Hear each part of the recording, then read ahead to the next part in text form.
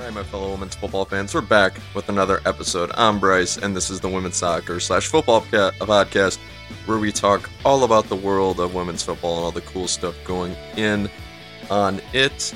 And we've got another good show for you here today. We're transitioning between the first She Believes Cup match against Canada and also the second match, which is going to be against Brazil. The She Believes Cup is underway, which is super, super exciting. Guys, it's an honor and privilege to have you join me here today. If you like what you're hearing and seeing, I invite you to subscribe to the podcast so you can keep up on all of the women's soccer news that you can handle. And we're also on audio platforms such as Spotify, Apple Podcasts, and the like. We're also on TikTok and Instagram if you're into that kind of thing too. So I will link all those down in the description below for your viewing pleasure. We've got the tournament is now one day in.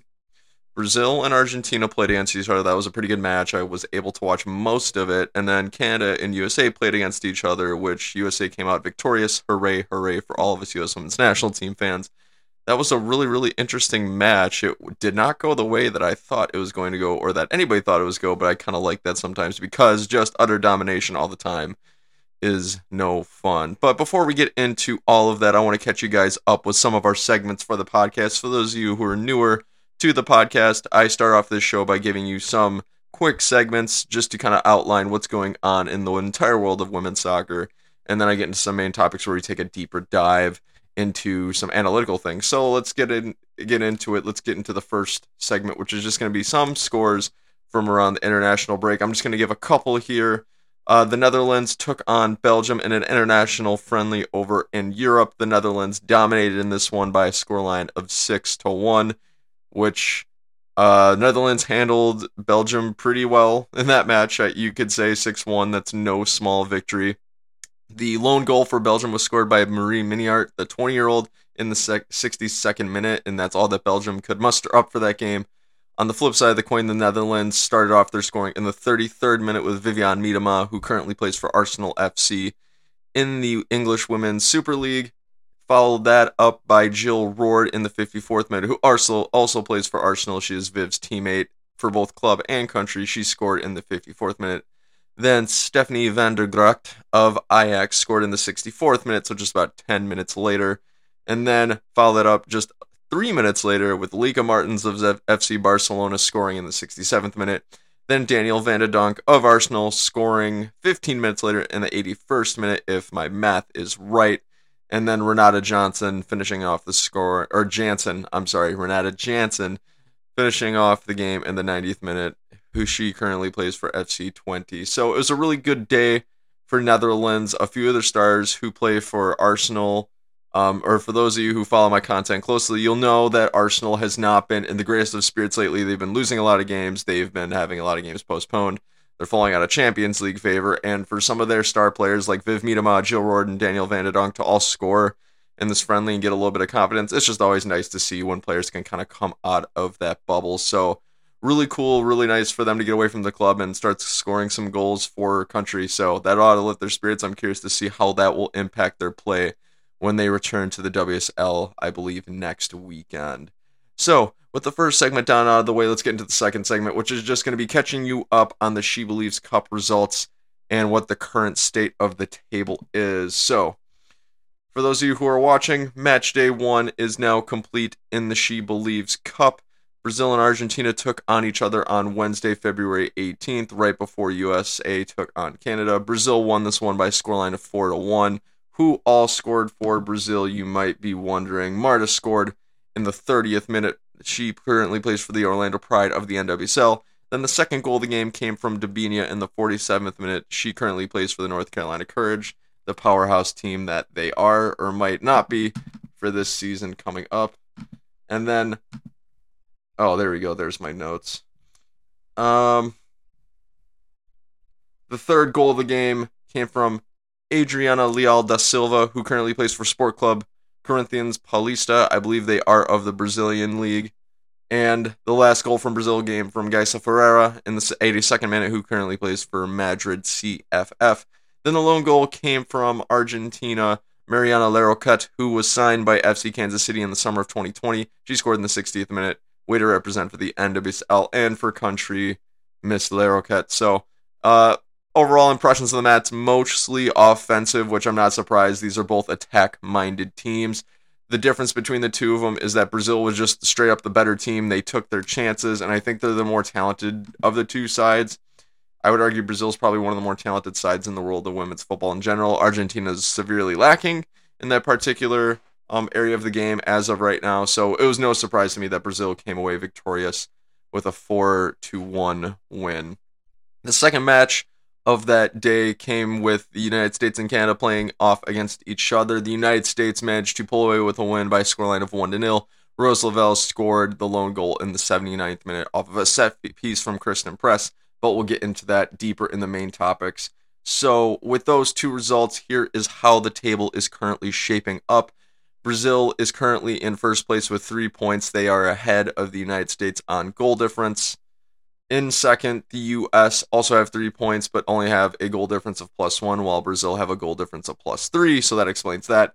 In third, we've got Canada with no points, with a -1 goal difference. And then in last, we have Argentina with no points and -3 goal difference. So that's just how the table is shaping up after the first match day results. There are 2 match days left in the tournament. Match day 2 begins tomorrow, Sunday, February 21st. The first match is going to be the U.S. facing off against Brazil, and the second match is going to be Argentina taking on Canada, both of which you can watch on FS1 or FS2, or I believe the TUDN app.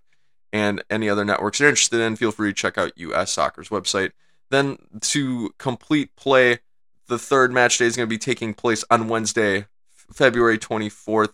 The Brazil and Canada teams will take each other on in the first match, and then the tournament will end with US taking on Argentina. So who knows who will emerge victorious? I can't wait to find out. And stay tuned.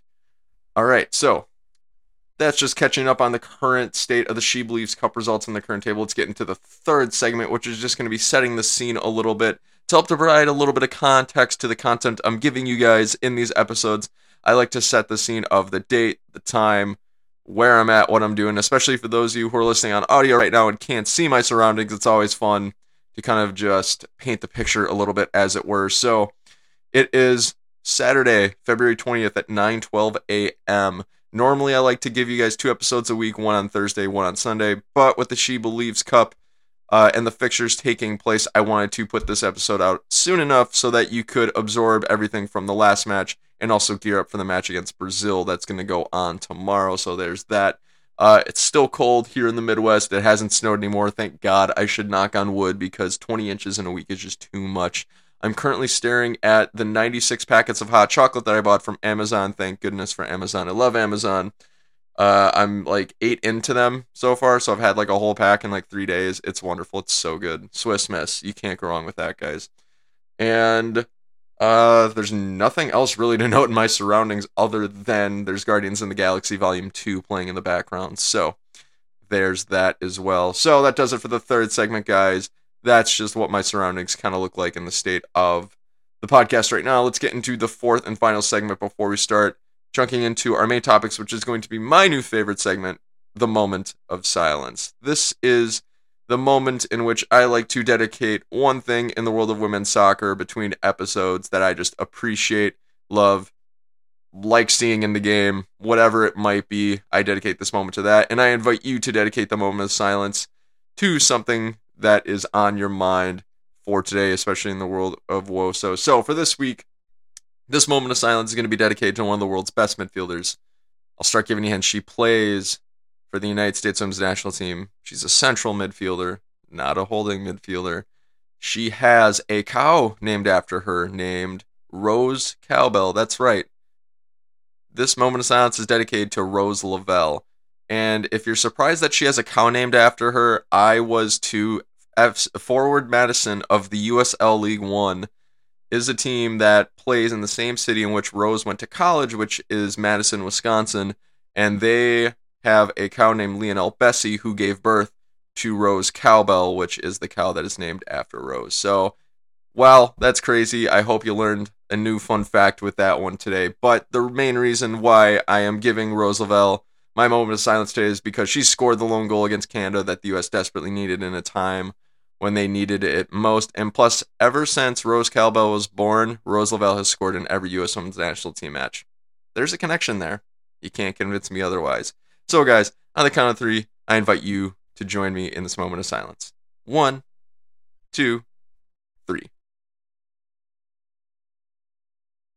Salute. All right, guys. Who did you dedicate your moment of silence to? Feel free to jump down in the comments below and let me know who you picked up. All right, guys, so that'll do it for the segments leading up to our main topics for this particular podcast episode. Let's start getting into the meat and potatoes of the episode, which is our main topics. It looks like we have got 2 of them today. Both of them are dedicated to the U.S. Women's National Team. Let's get into it. So the first main topic is going to be reflecting on the U.S. Women's National Team and Canada match. To catch you guys up to speed in case you haven't been able to watch the game, just a few highlights. Canada had a few chances throughout the match leading up to Rose Lavelle's goal. Janine Beckie had 2 opportunities that were both saved. They were sitters, so I kind of feel bad for that she wasn't able to convert. And Nichelle Prince also had a couple opportunities that she squandered. However, at the end of the day, Rose Lavelle came to fruition. She was subbed on in the second half, and in the 79th minute, a cross from Kristen Press on a set piece deflected off a Canadian player, bounced to Rose Lavelle, and Rose Lavelle put it into the bottom right-hand corner of the net through traffic and scored, and that was enough for the U.S. to come away with the win in 3 points. So the shot was low grounded, ended up at the back of the net, and that's all you need sometimes. So that's just basically the main highlights of the game. This was by and large not the most entertaining game to watch, especially with the United States Women's National Team that we've become accustomed to. But that, like I said, that happens sometimes. Variety is the spice of life, and just sheer domination all the time is no fun. What lineup did the United States end up using? They used a 4-3-3 with a holding midfielder per usual. Starting in goal was Alyssa Nair. In the right back position, we had Midge Margaret Purse, who plays for Sky Blue FC. Then we had Abby Dahlkemper playing alongside her in the central defending position, who currently plays for Manchester City.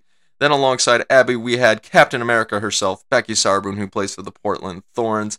Then on the left back position, we had Crystal Dunn, who also plays for the Portland Thorns, rounding off that defensive 4. Then moving on up to the midfield, in holding midfield, we had the Honorable Julie Ertz, who plays for the Chicago Red Stars. Playing along to her left in the left central midfield position, we had Lindsey Horan, who also plays for the Portland Thorns.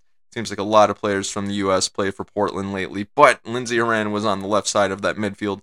Then on the right central midfield, we had Katerina Macario of Olympique Lyonnais making her start, which is really exciting to see. Macario is an up-and-coming talent. Can't wait to see what she does with her the rest of her career. Then moving on up to the forward line, in the left wing, we had Megan Rapinoe.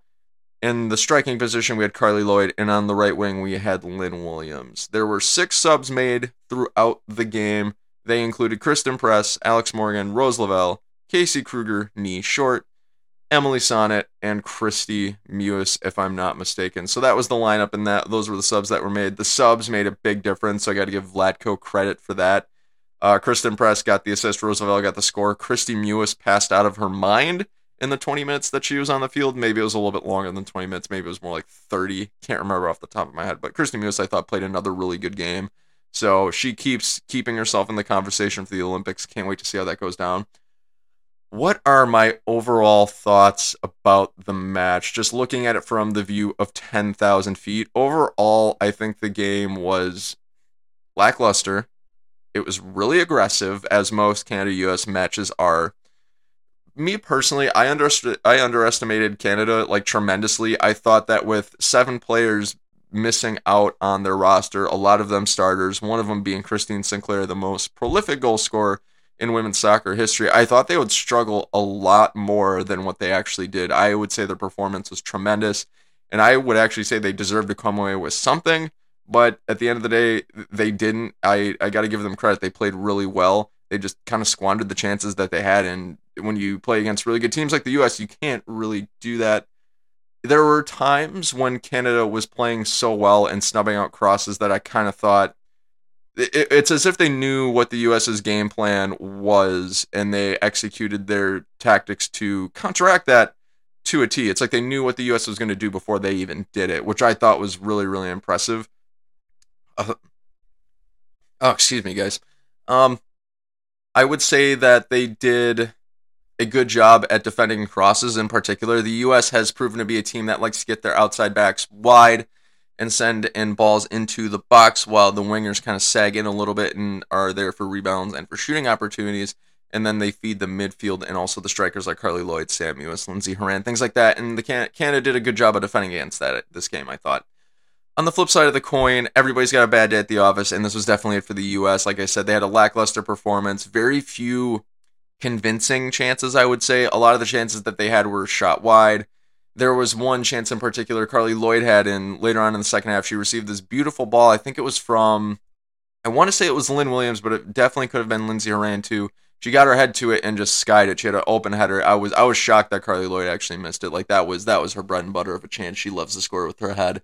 But at the end of the day, Canada probably could have won this game. They really could. If you told me by the end of the game that they won by a scoreline of 2-0, 2-1, I would not have been surprised at all. And I expect them to come out really strong against Argentina and win that game pretty easily. When they play Brazil, I think that's going to be one of the more interesting matches. I think the two most interesting matches, well, three I'll say, were Canada-US, Brazil-US, and then Canada-Brazil. I think those three matches are going to be the three to watch moving on from this particular match in the tournament. At the end of the day, like I said earlier, Vlatko makes some good adjustments in the second half, and the U.S. got the W despite Canada's brave and excellent performance. In case you didn't know, with this win, Vlatko improves to 14-0-0, which is the best start to U.S. Women's National Team coach's tenure in history. So good on Vlatko for doing that, the master tactician. He is something akin to Pep Guardiola in that he's the philosopher, as Zlatan Ibrahimovic has called Pep Guardiola in the past. And I will say this, overall, the sign of great teams is that when they have an off day and they can still win games. So for me, this was a good win for the U.S. That's the overall impressions I got from the match. I'm going to dig into more individual level performances and maybe how they just sort of affect the stock moving forward for the Olympics. Not really a whole ton of stock has changed since the entire team didn't really do all that well. So I'll just get that out right away. Who was my woman of the match?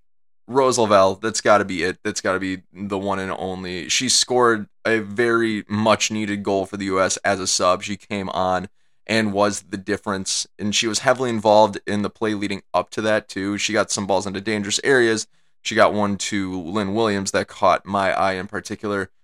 There's nothing really that she did that didn't go well. So I would say Rose Lavelle is my woman of the match for that goal in particular. Moving on to the other players, we'll go from the back of the formation to the front, starting with Alyssa Nair. What did Alyssa Nair do well? She came up with some big saves when they needed them most.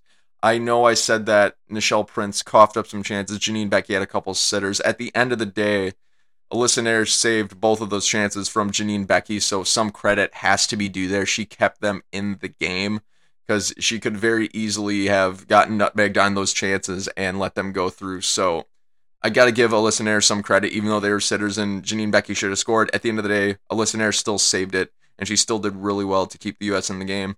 In addition to that, the U.S. played a lot out the back this game, meaning that the back line a lot of times would throw back passes to Alyssa Nair, and she handled all of them pretty well. So good on Alyssa Nair for doing that. I would say she's still my bona fide number one starter and best United States keeper that we have, so there's that. Moving on to the defensive line, we'll start with Midge Purce. What went well for Midge Purce today? She looked a lot more comfortable in the right back position than she has in games previously. I think by nature she's more suited to be a right winger, and I think Vlatko's trying to utilize her in ways that she might not eventually be used to, and it took her a few games to get used to that. Did she play amazing? I would say not entirely, no. She looked a lot more comfortable. She was really good on the ball. She drew some fouls in some pretty dangerous areas, and she defended adequately. She did her job well enough to help them win, but she didn't play outstanding, I guess is the best way I can sum it up.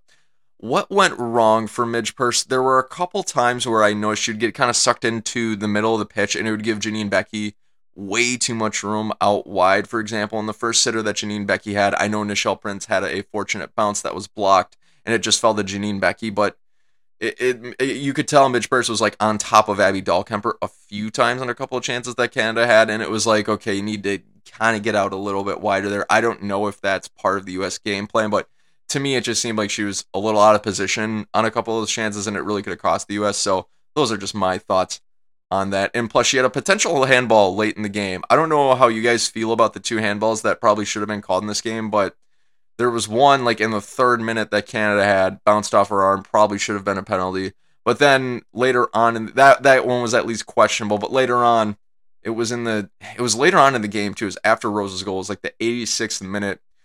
Midge Purce got her arm, like the ball literally hit her in the bicep and her arm's outstretched, and the referee didn't deem that a handball. I was kind of like, that's definitely a handball. Like, even as a U.S. fan, I had to admit, I'm like, that is definitely a handball. But neither here nor there. We walked away the benefactors of that, and I guess it's kind of evened out at the end of the day. They didn't get a handball called against them. We didn't get one get called against us, so it evens out at the end of the day. But can't be making mistakes like that late in the game with the stakes on the line. But that's just my thoughts on Midge Purce. Does it help her stock for the Olympics? I don't think so. Does it hurt her stock for the Olympics? No, probably not. To be honest, I don't think from what I've been hearing, from what my friend Heidi has told me, that Kelly O'Hara, I believe, picked up an injury in the warm-ups, and that's really the only reason why Midge Purce started. We could be wrong on that, though. I haven't seen any confirmation on that. I know Heidi wasn't too quite sure. Shout out to you, Heidi. Thank you for putting that on my radar. But anyways, moving on to Abby Dahlkemper. What went well for Abby today? She defended adequately.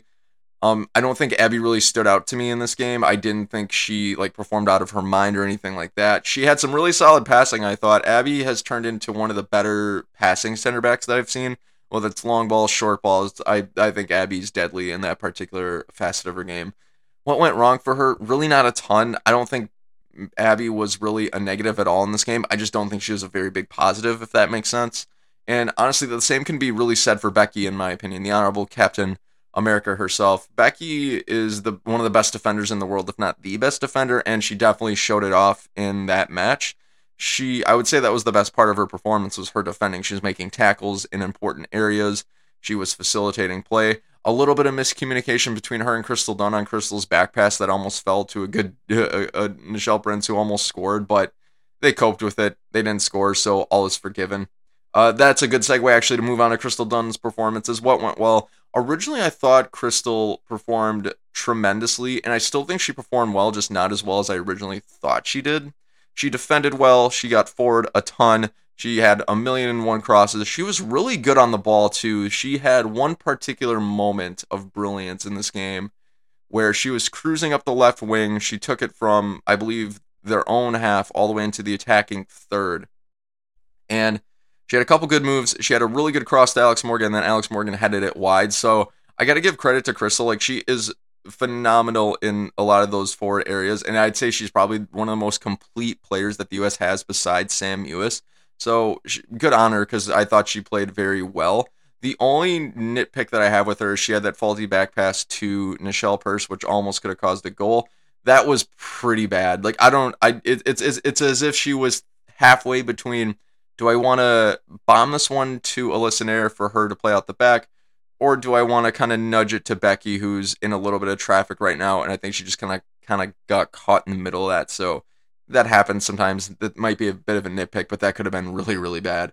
Moving on up to the midfield, Julie Ertz. What went well for Julie? She defends out of her mind, as she does every game. She is consistent business as usual. She had some great crosses. She had one in particular to Lynn Williams. Lynn let it go, and it went to Lindsey Horan. I believe this is the moment when Lindsey Horan ricocheted that ball off the crossbar, which I could see it kind of shake and wobble. So when the second Lindsey wound up for that shot, I was like, this ball is going to end up in the back of the net. And if it was 2 inches lower, it probably would have. But that just happens sometimes. What went wrong for Julie for that particular match? Some long passes felt a little short. Normally her passes are a little higher, they're a little bit more lofted, but today they just fell a little short at times. I noticed she might have held on to the ball in the midfield a couple times a little too long. I would notice that she'd get the ball from one of her teammates, she'd make a tackle, and then Nichelle Prince would kind of sneak up behind her and steal the ball back, which that's a nitpick. I recognize that that's a bit of a nitpick, and that's a little harsh, but it's just something I noticed about her play. The only reason I noticed is because the U.S. likes to do it to their opposing teams. So, I mean, when the opposing teams do it to them, it's like that Michael Scott quote from The Office where he goes, "Oh my, how the turntables." I don't know why it made me think of that, but there's that.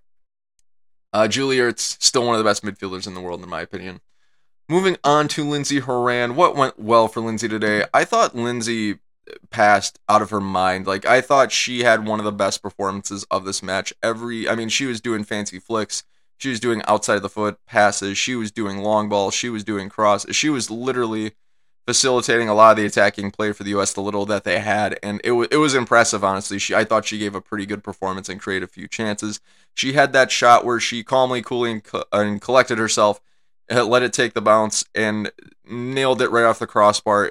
Like I said, if that ball's 2 inches lower, she scores a goal for the U.S. and gives them something much needed. If she scores that goal, she's my woman of the match, basically, is what I'm trying to say.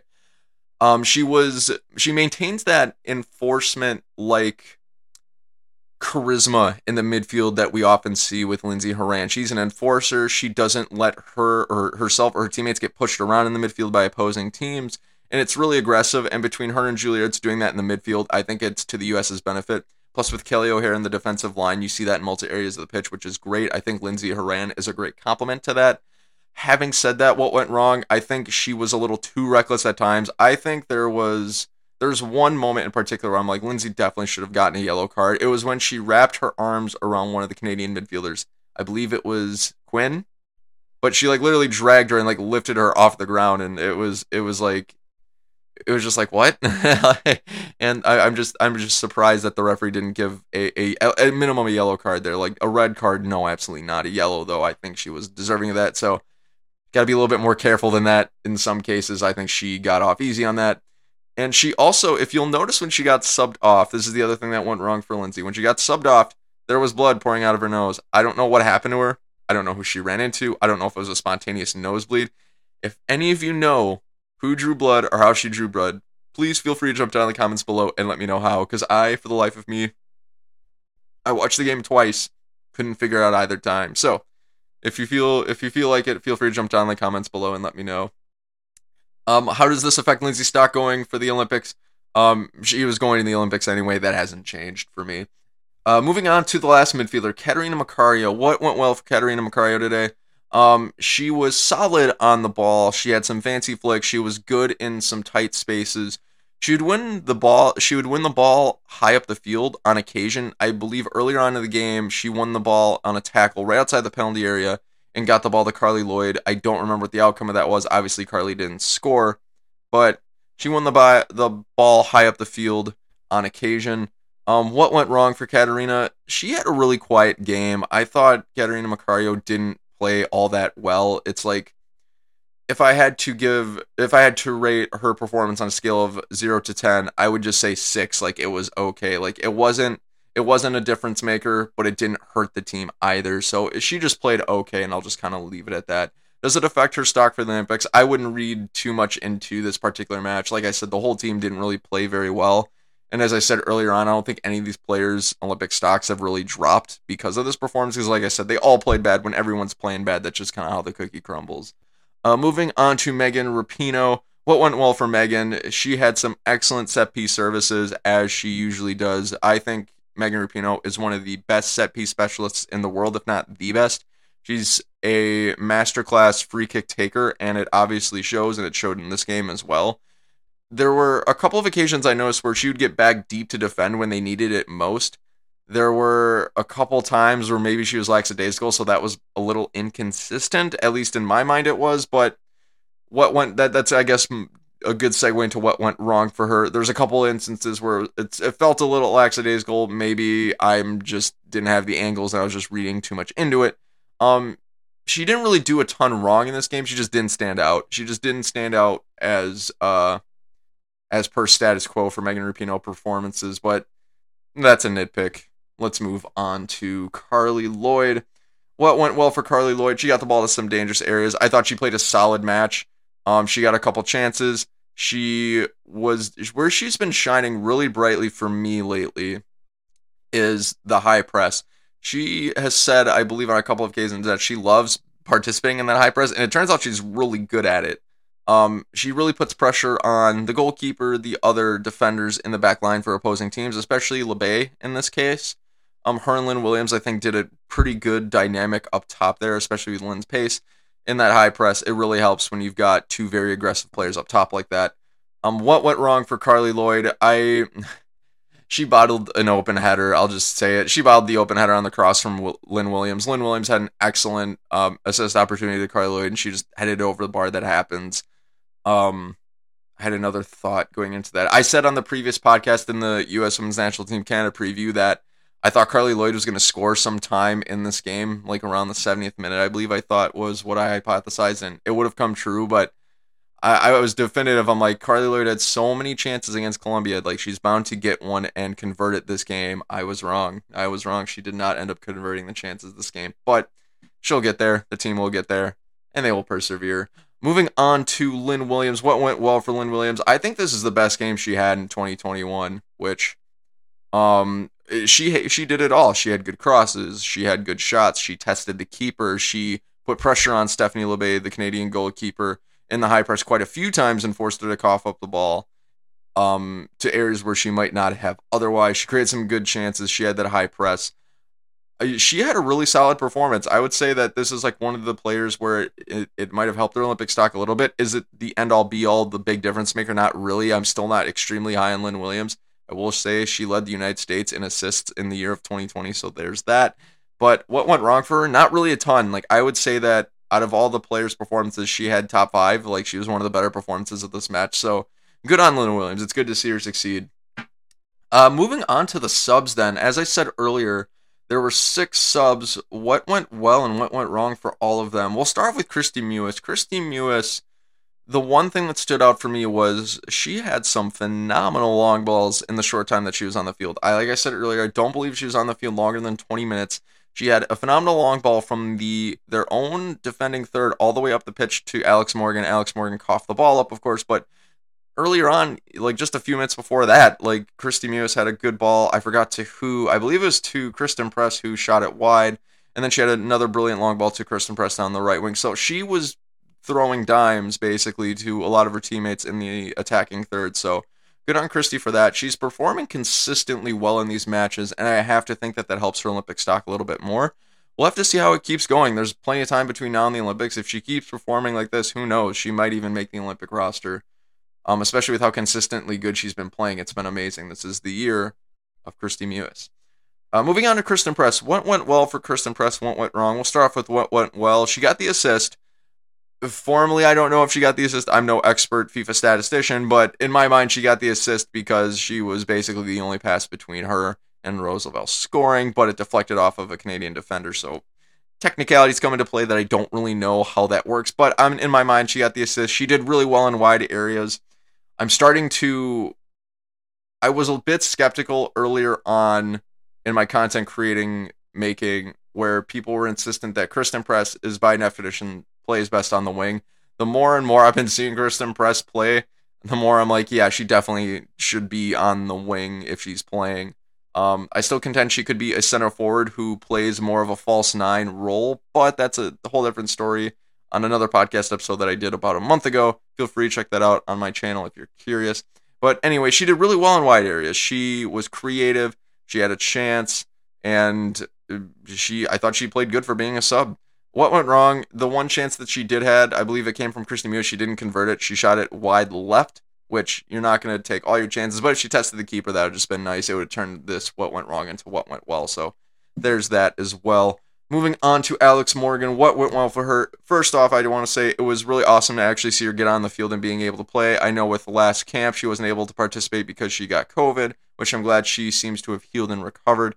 She got a chance, but she unfortunately shot it wide. What went wrong for Alex? She coughed up the ball a couple times in some vital areas. Like I said earlier, she received this beautiful long ball from Kristie Mewis. She was one-on-one. She had a ton of space. It was between her and the defender, and then as soon as she gets by that defender, all you need to do is beat Labbé. When you're as good as Alex Morgan is, when you get a pass like that and you have that chance, you can't just cough up the ball. Like, if the defender in that situation made a good tackle, fine. But, like, Alex just gave up the ball. Like, she just mishandled it. And that happens. These are humans, you know? It's like they're world class, but it just happens. It's just, if I'm nitpicking, that's just the one area that I would nitpick.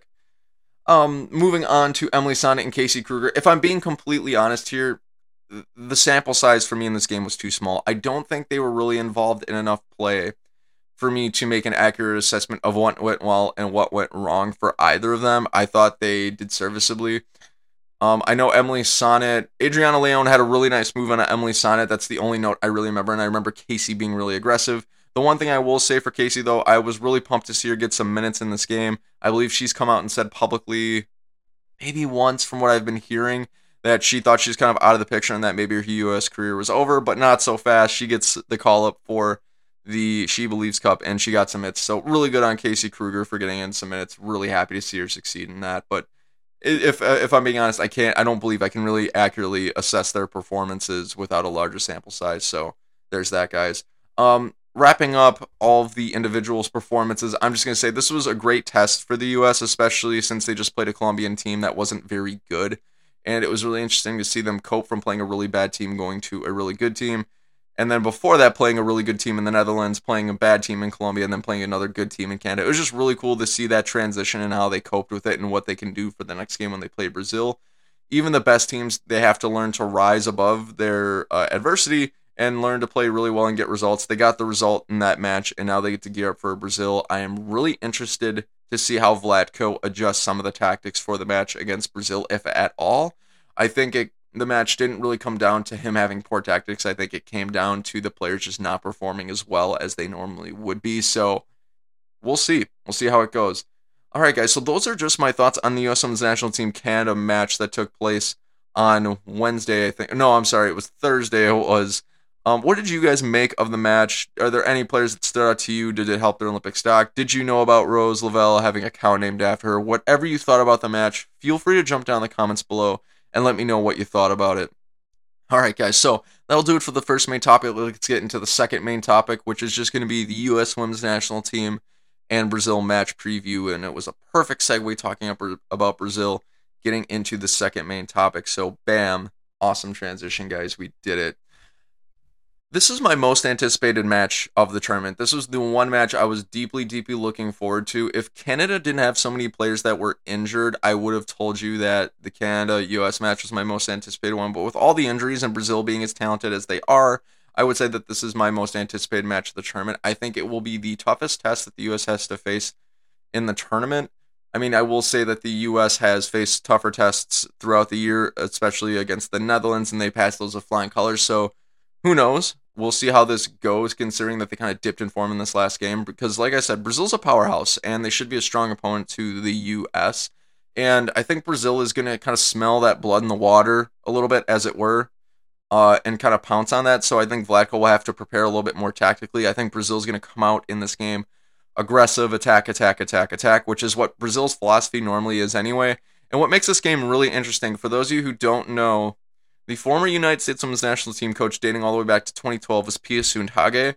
She left the U.S., and then Jill Ellis took over years ago. This was before even Vlatko's time. And now she currently coaches for Brazil. So this is the first time she will be facing her former team as the coach of another international club. So this should be really interesting and exciting to watch. I was watching the Canada-Argentina, or not the Canada-Argentina game, the Brazil-Argentina game, and it was really interesting to see her in Brazil attire. It was like, what? But yeah, so that should be a little interesting footnote for that particular game. It'll be interesting to see how Vlatko Andonovski adjusts. Let's get into something really interesting. What is going to be my starting 11 prediction for this particular match? Well, I don't think it's going to change much, but let's go into it. Starting in goal, we'll have the Honorable Alyssa Naeher of the Chicago Red Stars. On the left back position, we will have the Honorable Crystal Dunn of Portland Thorns. Playing alongside Crystal Dunn is going to be, my captain, Captain America herself, Becky Sauerbrunn of the Portland Thorns. Playing alongside Becky Sauerbrunn in that center back duo is going to be Abby Dahlkemper of Manchester City, who I think is the most underappreciated player on the U.S. Women's National Team. Love Abby Dahlkemper, love everything that she can do for the squad. In the right back position, I've got Emily Sonnet starting out this game rather than Midge Purce. If what we were thinking earlier with Kelly O'Hara picking up the knock, and if Kelly isn't fit enough to play in this game, I will say Emily Sonnet will get the start. If Kelly is fit enough, O'Hara's going to get the start. We'll see. Moving on up to the midfield, we've got in the holding midfield spot, Julie Ertz of Chicago Red Stars. Playing alongside Julie on the left central midfield position is going to be Lindsey Horan of the Portland Thorns. Then on the right center midfield position, I've got Rose Lavelle making the start for this match rather than Catarina Macario in this particular case.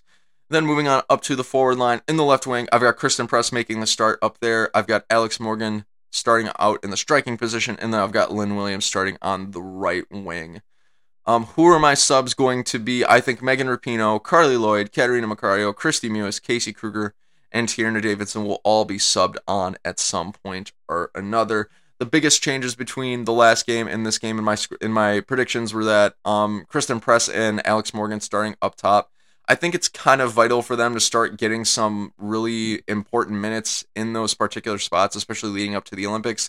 I think Megan and Carly have played a ton in the last 3 or 4 games, and Kristen Press and Alex Morgan haven't had that same opportunity.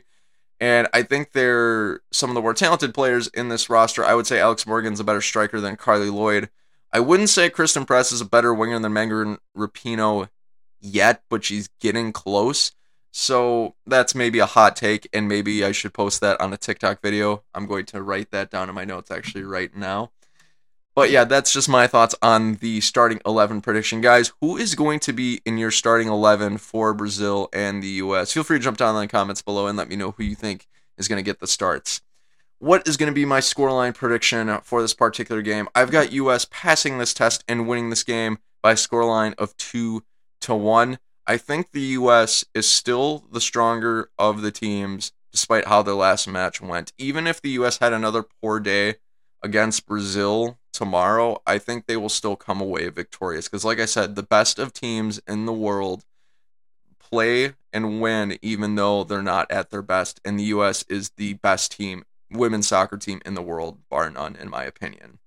Having said that, Brazil's going to put up a really strong fight, I think, for this game. They're very attack-minded. Marta and Debinha is a very strong dynamic duo in their midfield, and they provide a lot of attacking prowess in that particular aspect.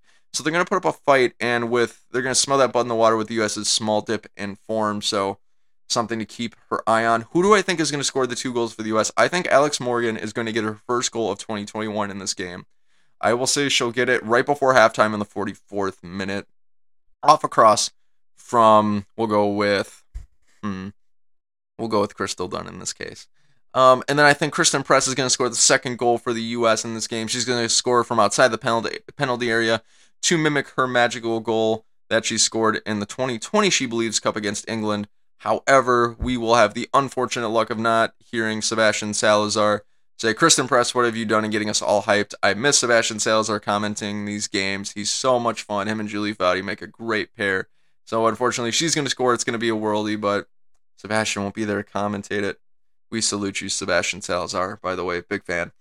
All right, and then at some point in the match between Kristen Press's goal and Alex Morgan's goal, I think Marta's going to come up with a Brazil equalizer. Marta is notorious for coming up big for Brazil, especially against the U.S.